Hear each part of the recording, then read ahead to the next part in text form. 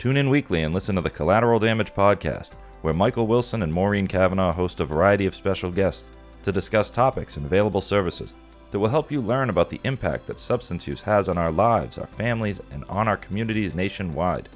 Episodes and listening information can be found at www.cdpodcast.com.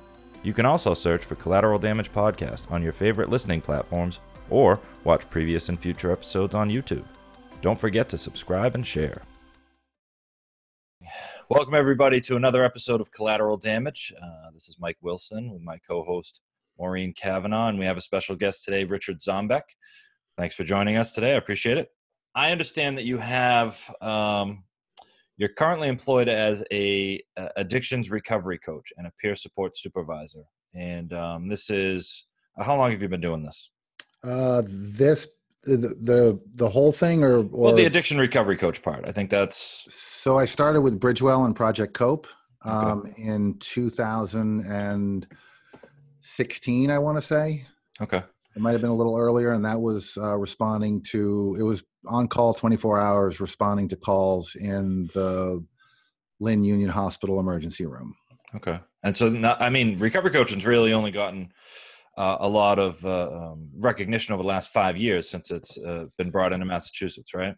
Recognition, yeah. Yeah.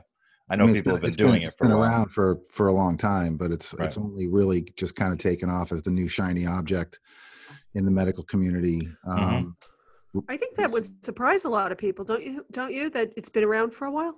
Mm-hmm. Well, it's been around since the 1800s. And William White, who's kind of like the godfather of the recovery coach movement, tracks it back as far as, early Native Americans. Wow. Well, helping other people get through a crisis is nothing new. Right. Mm-hmm. Right. Just because you put a label on it doesn't mean it hasn't existed for, eons. Right. So, yeah, but in its current iteration, it's probably been about 5 years. Okay.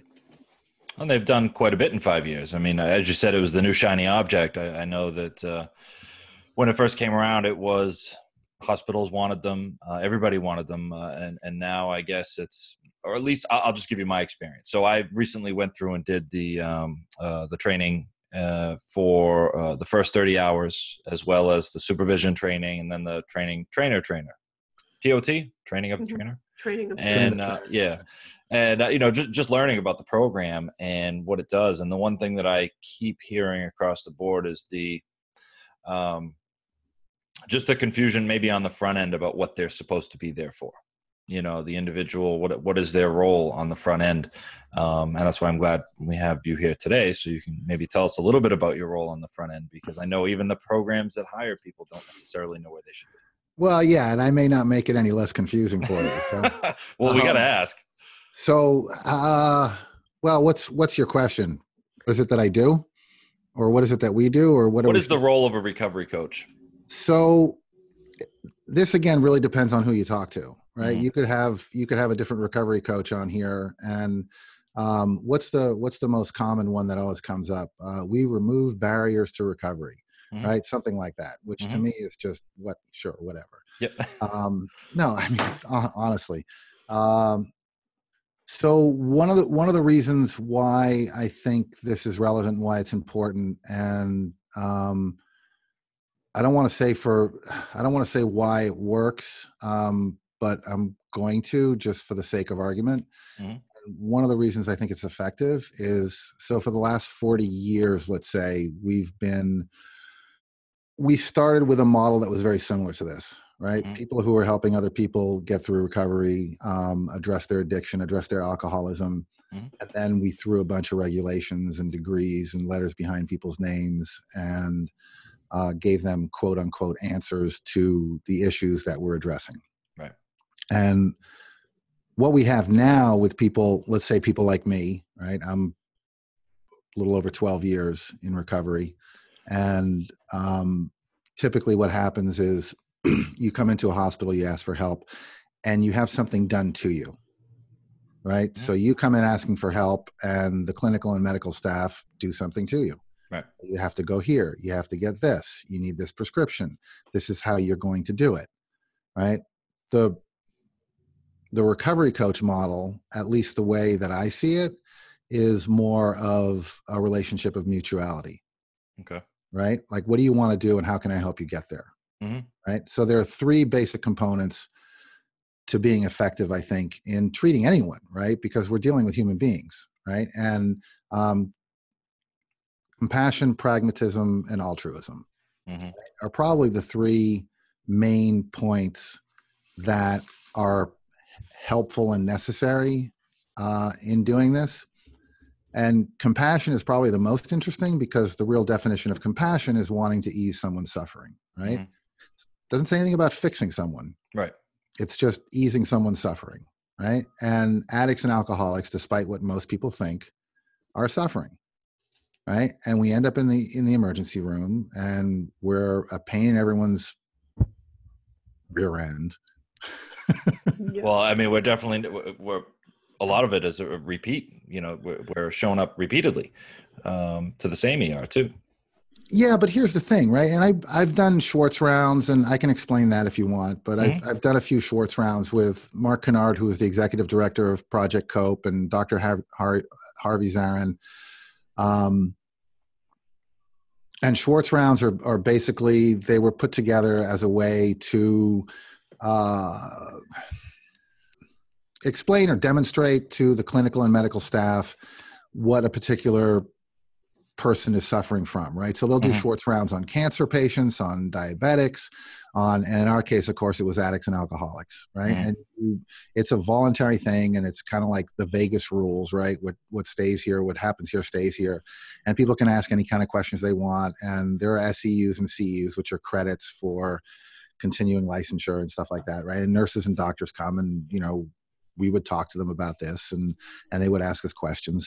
And the example that I always give is of my mother, and I'm really glad that she doesn't know how to listen to podcasts. But my mother is 81 years old and French, like grew up in Lyon during Nazi occupation French, right? Wow. Not like, we were French, 3 generations ago. She's French, and she pretty much embodies everything we hate about the French.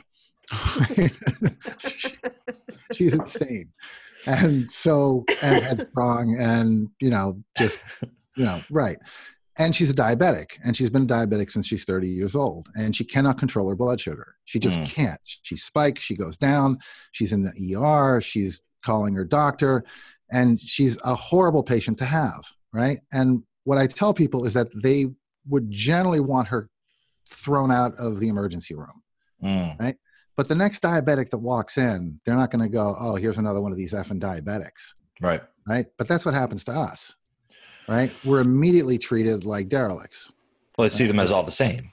Yeah. Right? Yeah. Precisely. Right. So we end up in the hallway. We end up unmedicated. And that's the big surprise. Oh, we gave him a bed and we let him lay there for 3 hours. And but his blood alcohol level was 400. And at 200, you're not going to talk to him until he's under 100.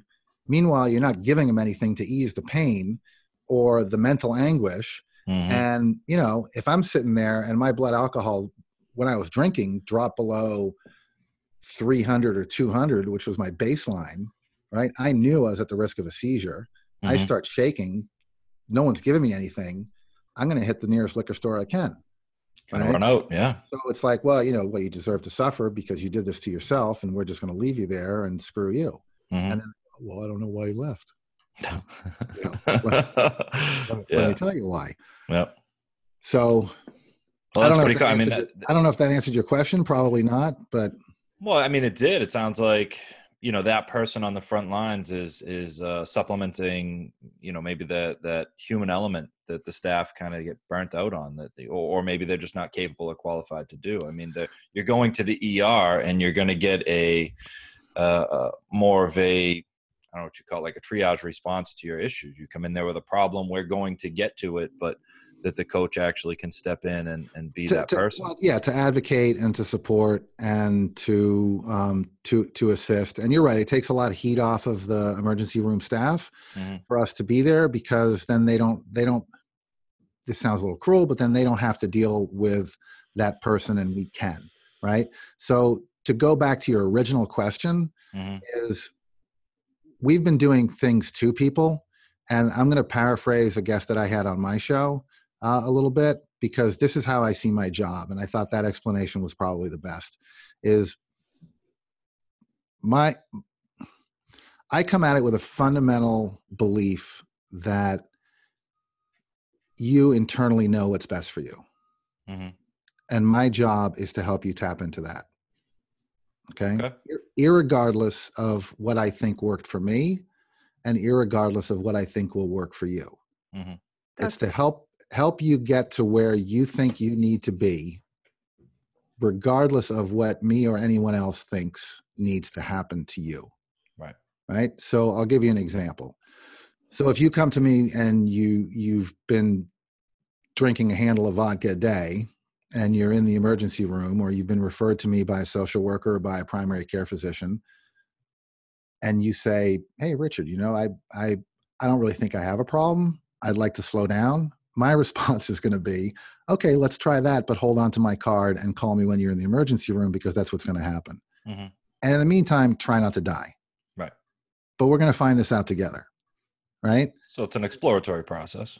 Well, yeah, to a degree. Well, to help them find to tap into that thing that they innately know they're supposed to do. I imagine that person has been told before and probably knows they need to stop, but they want to try slowing down first, right?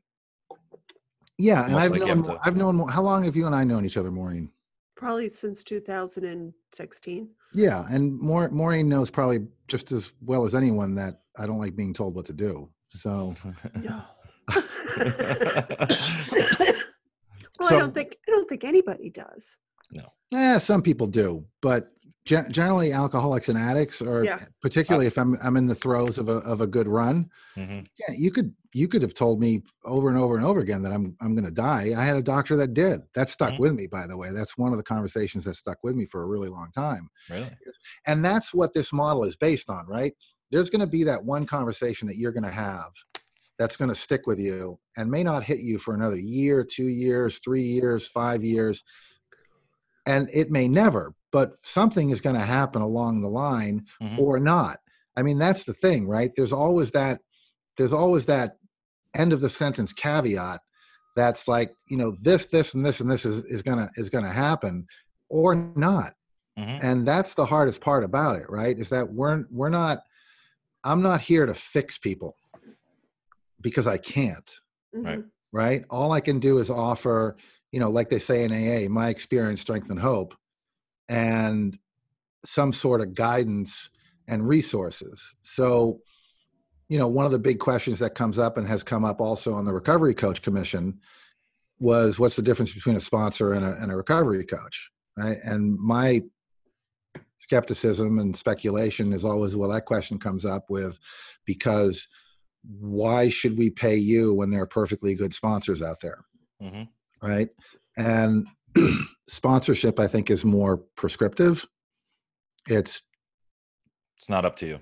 It's do what I do. Right. If you want what I have, do what I do. Yep. Right. And the other big difference is that particularly in our case here at Partners, is I have the entire force of the organization for which I work behind me.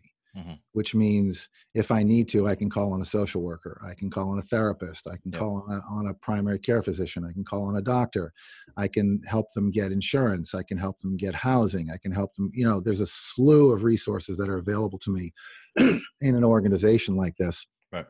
And where I'm very fortunate is that they've pretty much allowed me to do what I need to do. Which is huge. Which I feel very fortunate about. Yeah.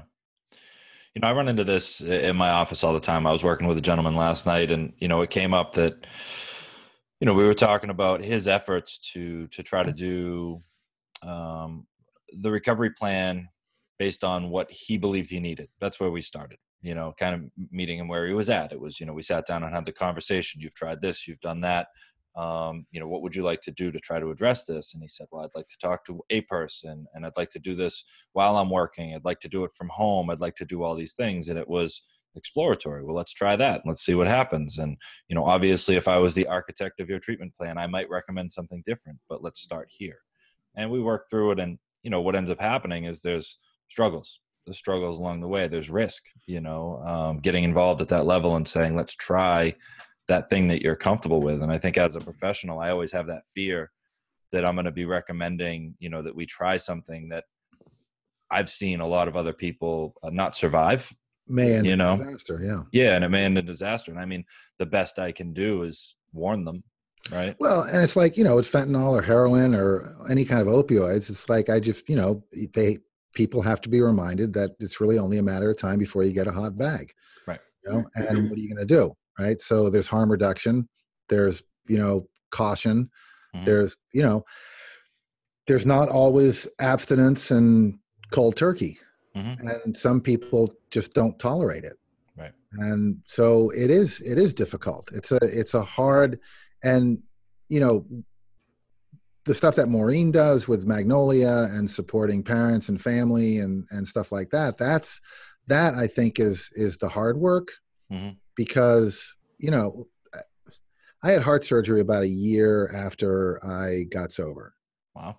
And I had a valve that needed repaired. It wasn't any damage I had done from years of drinking and smoking. It was a genetic issue.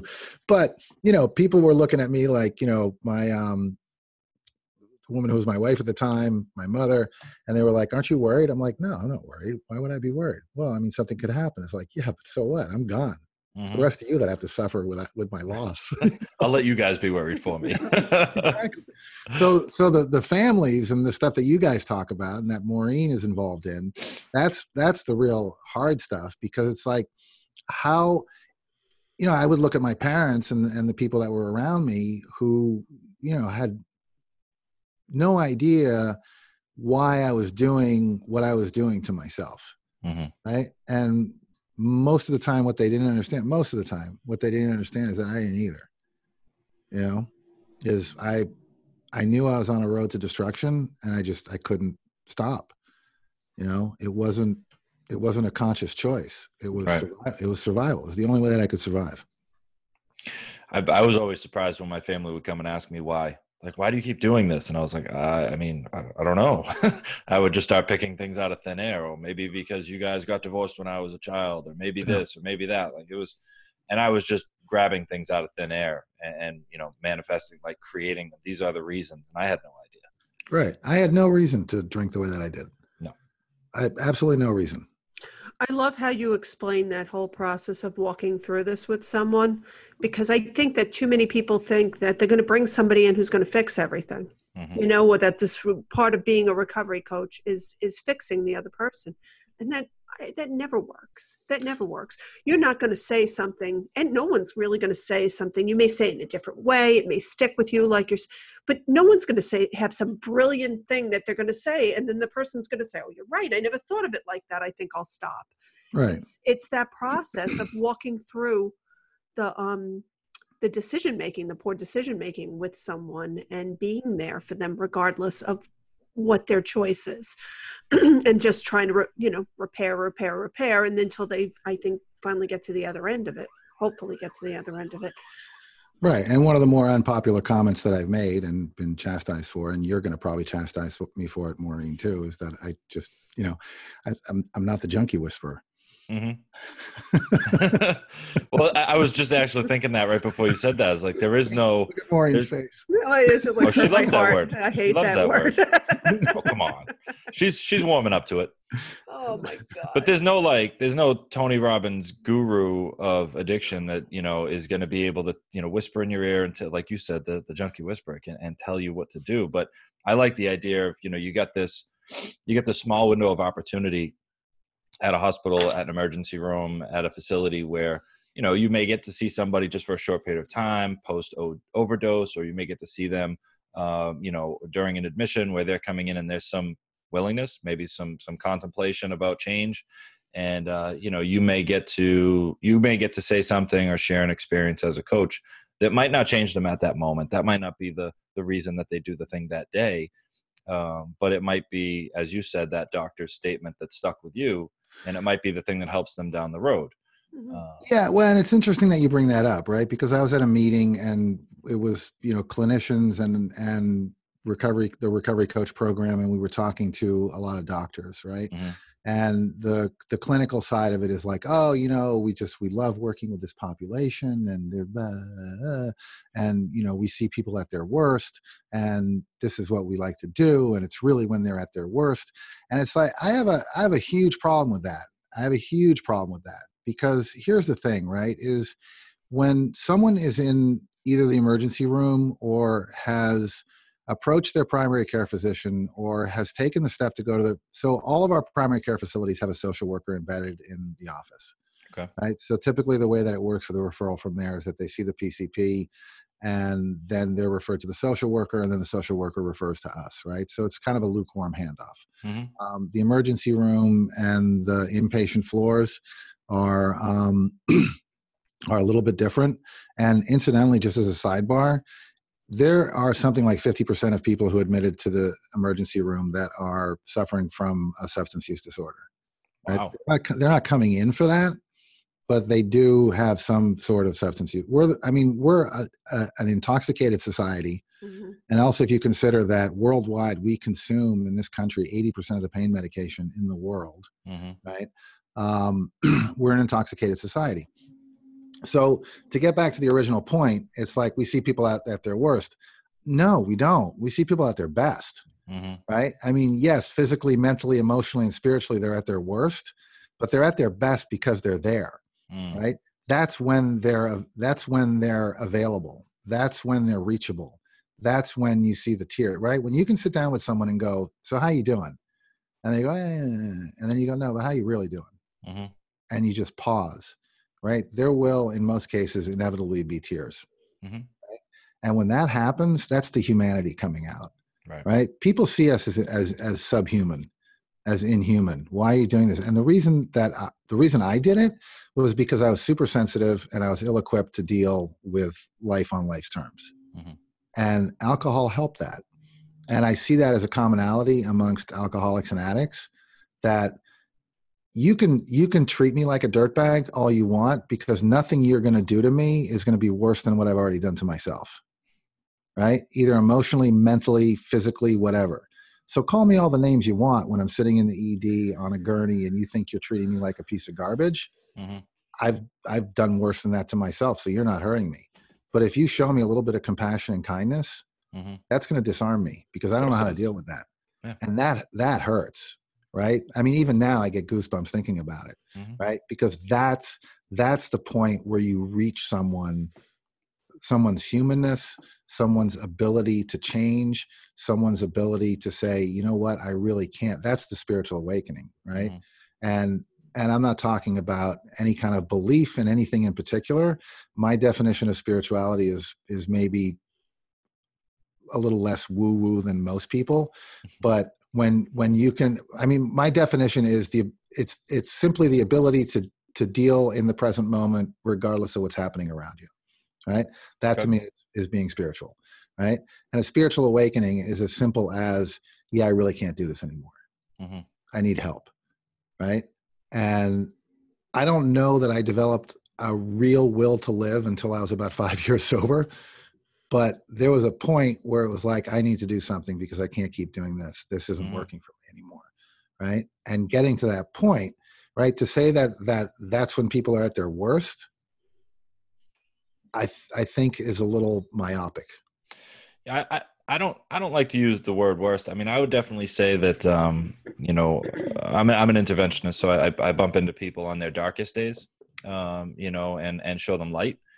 And I think it's not that they're worst. I mean, they've probably been worse than when I meet them, but it's one of their darker days because everything's coming to a head for them, you know, and maybe the same could be said popping into the ER, you know, maybe everything's coming to a head. That's why I'm here. I'm looking for light. I'm looking for relief. I'm looking for, you know, something other than what I've been doing up to this point. And, you know, as a coach, or as that first point of contact, or as that compassionate individual that might be able to, you know, motivate someone to have that spiritual experience.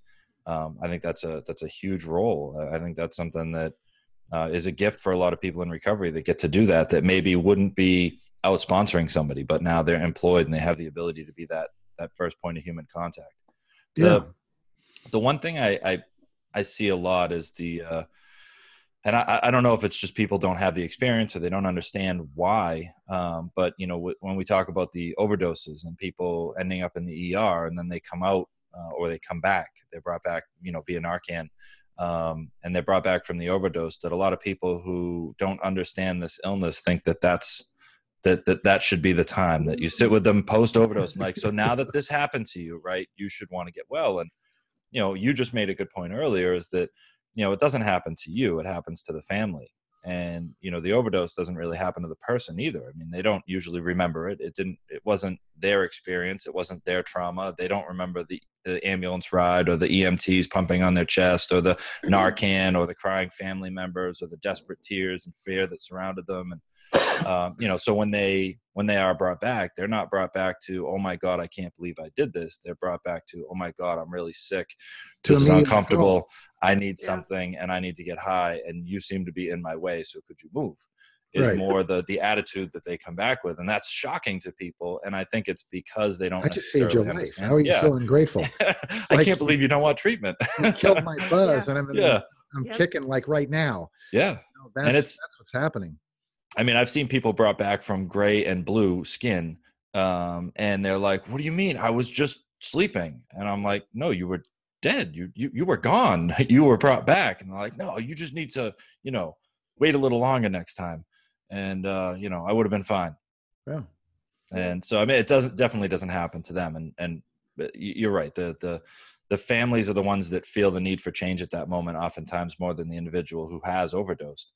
But it is still a good point of contact. It is still good to have somebody there that can attempt to reach in and talk to the person that's inside and talk to them like a person, instead of that look of disdain that the professional might have, like, oh, another one, I can't believe you're back, or what you're really, like you just said, you're not grateful that I just brought you back.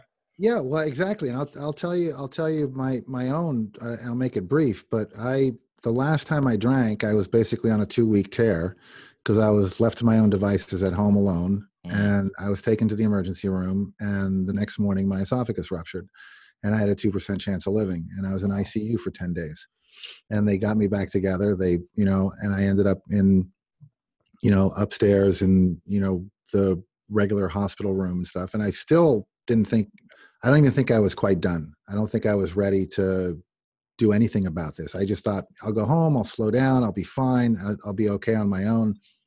And my parents, who were snowbirds between Maine and Florida, flew in. I was 43 years old at the time. And my dad's father was an alcoholic and had a lot of issues around that.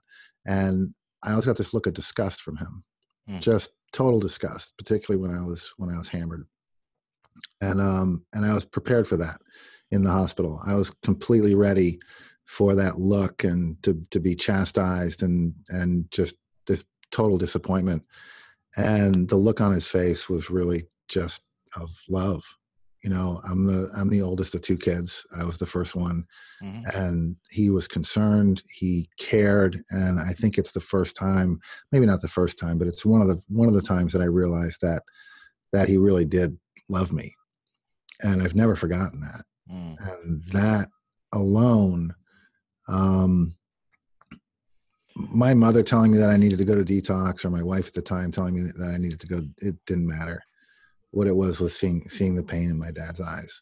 Wow. And I was like, all right, I'm going to give this a shot. And I went to AdCare in Worcester, and I haven't touched anything mind or mood altering since then. And that was 2007. Good for you. So yeah, whatever. Whatever. Come on, it is good for you. Well, the congratulatory and the good for you kind of stuff. It's like, this is the way that I was put on this planet. I was born worried. I'm super sensitive, full of fear, unfounded, ungrounded fear. I listened to my own thinking, and alcohol and maybe drugs, if I had tried it at the time, would have had relieved that to a certain degree. So should I really be congratulated or given an attaboy award for basically coming back to the point that I was when I came out of the womb, which is just this, little spazzy kid that can't handle life and was never given the tools. right? I mean, I would like to give you credit for falling into No, a I hole and getting out of I it. get it. Yeah. And I'm definitely not, discondoning what you're saying or doing. And, but to me, it just, any kind of adulation or Mhm.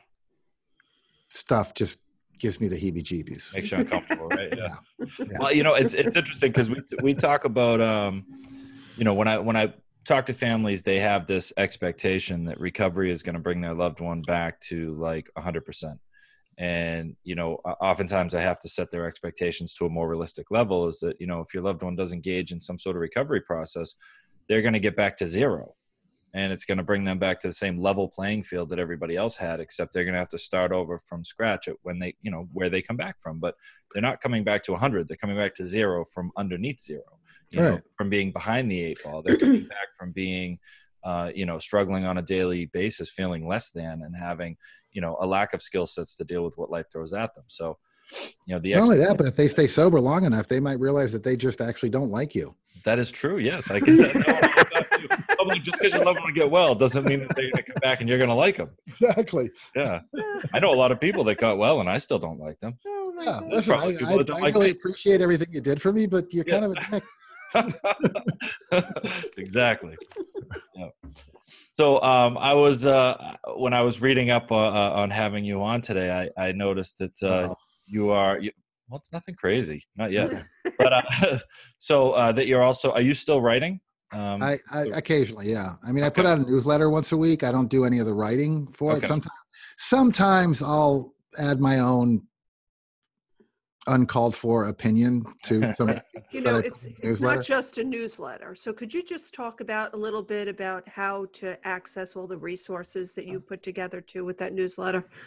I mean, it's really amazing, and not enough people, I think, know that it exists, because there's so much information all in one spot. It's awesome. Okay, so there's I think you're conflating two different things, but so the newsletter is part of the website. Okay. And the website is recoverybinder.org. Mm-hmm. And that has all of the resources for everything involving recovery, right? If I'm not mistaken. Like everything. Yeah, pretty much has.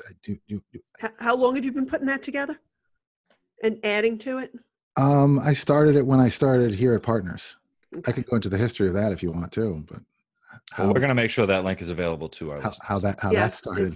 It's really an awesome resource. Thank you, Maureen. Yeah. And along with that website, I put out a weekly newsletter, which is current news and happenings around recovery. Okay. So, and that you can subscribe to that from the website and get the weekly newsletter. And it's about weekly. Every once in a while, I've been pretty consistent on sending it out weekly, and it's usually got 3 to 4 different articles every week about what's happening in recovery, or even legislation, any kind of news that's relevant to this field. And this would be a good resource for parents, families, individuals, anyone programs. who's interested in what's going on. Yeah. Okay. Good. Like what's happening with the pharmaceuticals, what's happening with legislation, what the federal government is doing, what local governments are doing, different stories and happenings about recovery communities around the country. I mean, just basically anything that has to do with recovery. Okay. And then every once in a while, if there's a new podcast, I'll throw that in the newsletter too. So do you still write for the Huffington Post? No, they actually got rid of bloggers. I was a front page featured blogger for a really long time. I started writing mostly around the financial crisis, and covered we got some construction going on outside. I apologize for that. Not that I have anything to do with it, but I apologize anyway, because I'm basically, I feel sorry for breathing. Yeah. So I started writing. I was a newspaper reporter in North Carolina for a long time. I covered cops and schools, and then when the financial crisis hit and I almost lost my home, I started writing about the experience of homeowners during the financial crisis. And this was back in like 2009. That was back in 2008, 2009, and I continued to write up until around 2015. Mm-hmm. And for some reason, I was consistently featured on the front pages, and whatever. Mm-hmm. And then I started writing about politics, and that was when you were on the talk show? I did a talk show, TNZ Talk, with Tony Tripiano. And after the last election, and I'm not going to mention who was elected, we kind of looked at each other and said, there is absolutely no way I can talk about this for the next 4 years. And we quit. And actually, he had just gotten off of an opioid addiction after, for medical reasons, after talking to me for a while, and home detoxed, and then ended up going to the hospital because home detox is never a good idea. And he actually ended up dying about 9 months after we stopped doing the show, from an unrelated incident and infection and stuff. But yeah, that's terrible. Tony Tripiano is no more. That was TNZ Talk. Okay. Wow. Well, I think you made the right choice of getting out of that particular topic. I couldn't do it. I'd be drinking again. Yeah. Well, like I said, it's a good thing you got out of that topic. And so now you have that guy could probably make Jesus Christ drink himself. This no-named politician that was exactly. Yep. And it, either state or federal, I don't know. I have no idea what we're talking about here. Local, whatever. Yep.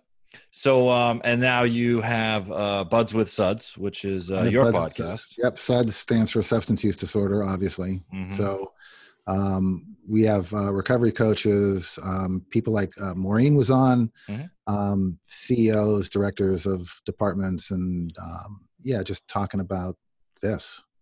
And your co-host, I'm going to try to say it right, Steve Lesnikowski? Did I do it? Yeah. Did I do it right? Yeah, I really don't have any co-hosts anymore. Oh, okay. All right. Pretty much me and whoever's on. Oh, okay. Which worked out well with the name, so it's just it's just anyone with SUDS. Basically. Okay, all right, I like that. We do a round table. Steve still participates in the round tables. Okay, but I do want to say this, even though it doesn't really need to be said. Nothing really happened except that when I start something, basically anything, I can be really overbearing and kind of a pain to be around. So I kind of decided, for his sake, mine, that I would do this, and he and I work together.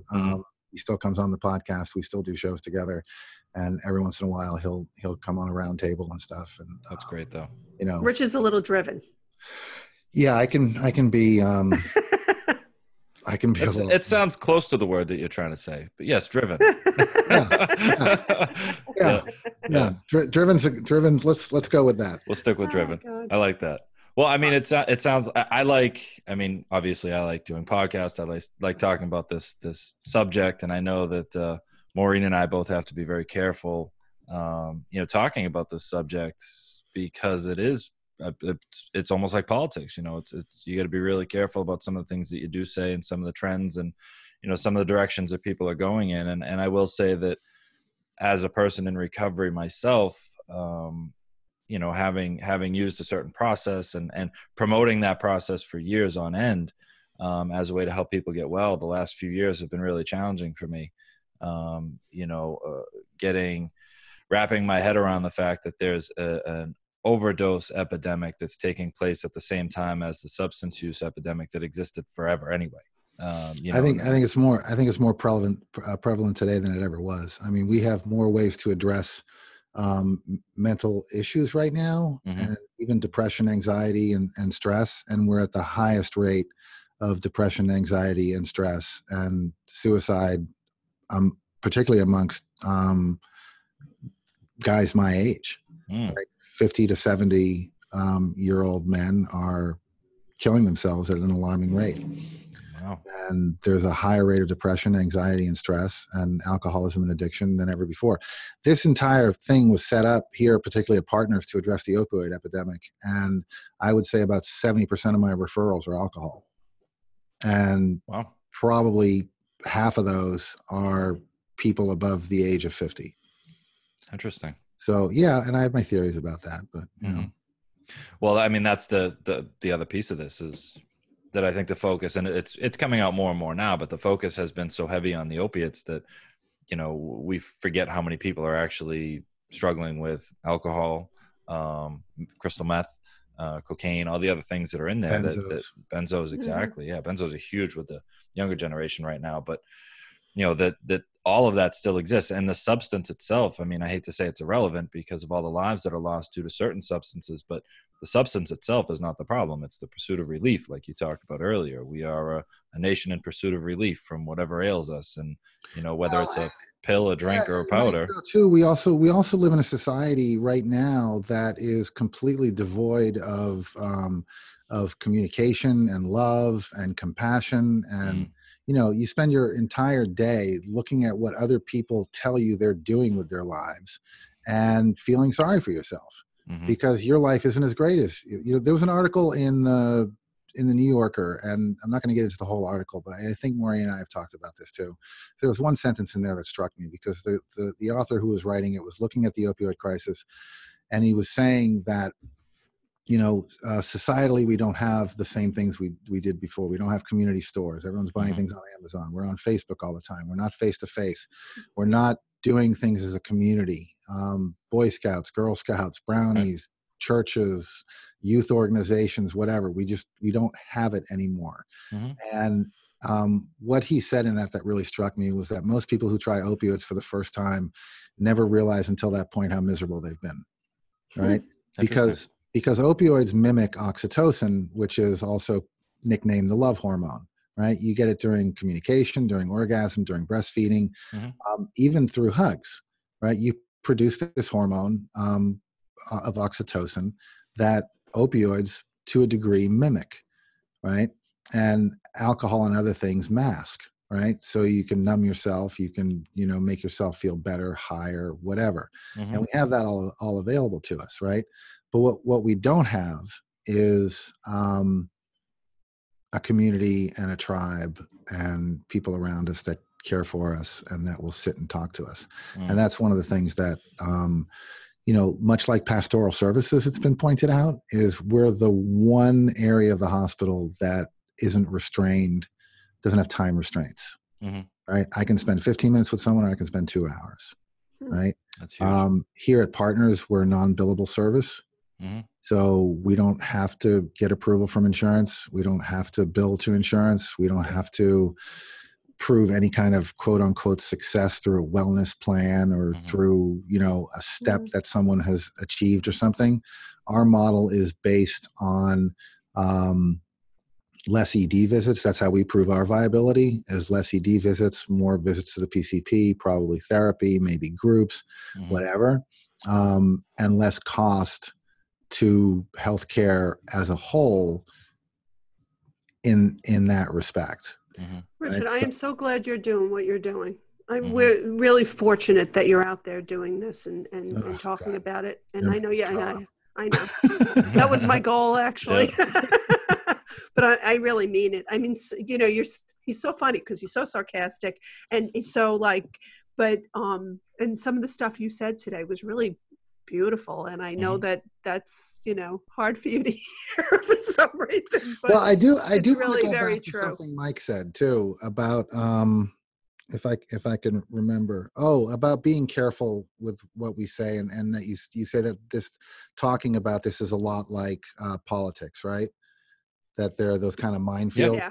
That and here's the thing that I think needs to happen, right? Is we need to stop that. We need to stop being careful. We need to stop being cautious. We need to stop focusing on what words we're using and who's offended by what. And I know, Maureen, you've got a real problem with the word junkie, but you can read my article on recoverybinder.org. It's all about the use and the history of the word junkie. Okay. And here's the thing. Okay. Because I was at the Recovery Coach Commission in Boston, Governor Baker's Recovery Coach Commission, which is run by Mary Lou Sutter, the head of Health and Human Services for the state of Massachusetts, right? And someone used the term relapse, and someone on the panel got up in arms about how offensive that term is, and that we should use the term reoccurrence and whatever. And then 15 other people have another term that they think they should use. And then other people have no problem with the term relapse. And other people have a problem with the term reoccurrence. And we get bogged down in what we're saying and how we're saying it, that we're never really addressing the problem. Yeah. Right. And here's the thing, and Maureen, I'm going to chastise you very briefly here, because if you listen to the episode on Buds with Suds with Tito Rodriguez, he's the recovery coach supervisor for Pari, right? And he refers to himself as an old school dope fiend. Mm. And to some people that might be offensive, right? Now, I'm not going to refer to someone as a dope fiend. I'm not going to refer to someone as a junkie, but if they want to refer to themselves that way, have at it, right? Who am I to tell you that you can't use that term for yourself? And if it helps you stay and get sober and be in recovery for a little longer than you normally would have, because that self-degradation is important to you, or that term for yourself is important to you because it reminds you of something, who am I to say that it offends me, right? And that we're getting stuck on how we're talking about things rather than what we're talking about. Right. That I see as a real problem. Because that movement right there, the distraction, that's because that's what it is. It's a distraction. Thank you. It's leaking into my office. It's leaking into the social media. It's leaking into everybody's efforts to try to help. And I absolutely agree with you. And, I think it's interesting because as we get to the end of this particular podcast, there's like 3 episodes that just came up that need to be had, which is the language, the disconnection in society, where the closer we get, the further we are from each other, all of these things. And I actually guess I would like to see if you would like to come back on and talk about some of this stuff with us, because I enjoy this conversation. It sounds like I would like to dig into that one, the language. Maureen and I have this conversation all the time, not even in an opposing perspective, but just more so why are we talking so much about that? Yeah. Instead of what needs to be done about it. But I may not be the best person for that particular episode, only because, here's the thing, right? I spent a good part of my life writing. Right? I've written professionally, I've written publicly. I spent a lot of time parsing my words and choosing my words very carefully, believe it or not. Same. Right? Yeah. And I don't care. I don't care what words you use. Right. I really don't. I care more about the action, obviously. Like, what are you doing about it? As long as we're addressing the issue. Yeah. And we're not. Use whatever words. Yeah. I know. I agree with you there. I think that there had to be some discussion about language, but I think, as usual, we've gone too far in the other direction. Now that's all we're doing a lot of talking about that, not enough action. Well, and it's like trying to address stigma too, right? These stigma campaigns that organizations are running, right? It doesn't look like anyone at the table running these anti-stigma campaigns is someone in recovery. Right. Because so this is our language. So I'm in recovery. I get to call myself whatever I want. I get to identify as whatever I want. And I say these words because these are what other people like me identify as. So it brings us together. It's when we sit in a room and we're like, I'm an addict, and we all say that, we all know what that means. It's a word we can all wrap our heads around. If I call myself a junkie, my fellow junkies know what I'm talking about. Whatever it is, it's like those are our words. And I think what we've fallen back on, and Maureen and I have kind of come to just an agreement about this particular. We've agreed to disagree about it, but that it's our language and we can use it. To your point, Richard, but professionally, staff, nursing staff, doctors, and stuff like that shouldn't be using that. And more importantly, that it shouldn't be echoing in their head, even if they're not saying it out loud. As a society, I think we've gotten to the point where people just think that. They think junkie. They think this. They think that. And if we could get them to stop thinking it, that would be great. But I don't think we need to fight the language. But the problem with a lot of these anti-stigma campaigns too is that they're not really addressing the real issue, right? It's like you're not going to.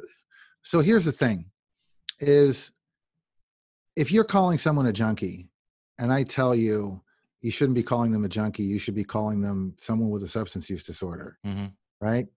The intent behind calling them a person with a substance use disorder, if your attitude hasn't changed, the intent is still to call them a junkie. That's what I'm saying. It's what's in their head. So changing your words isn't going to do anything, right?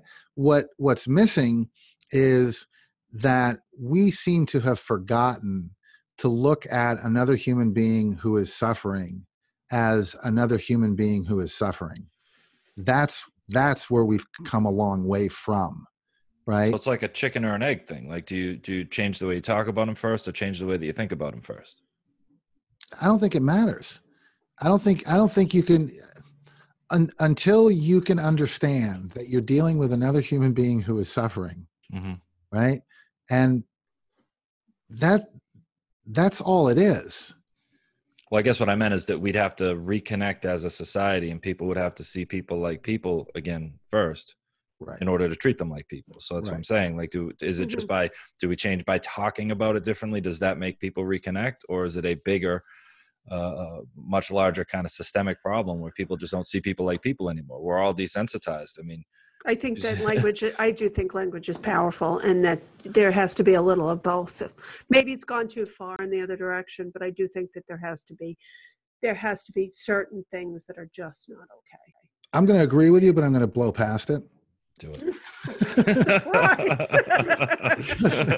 because here's the thing, right? I've spent 12 years in recovery and in AA and going to all different kinds of meetings, and I have talked to and sat with and listened to people and hung out with people outside of the meeting, or I can even tell you my sponsor is like this little 75-year-old guy who owns 2 Harley Davidsons. He was part of the 81 supporter for the Hells Angels.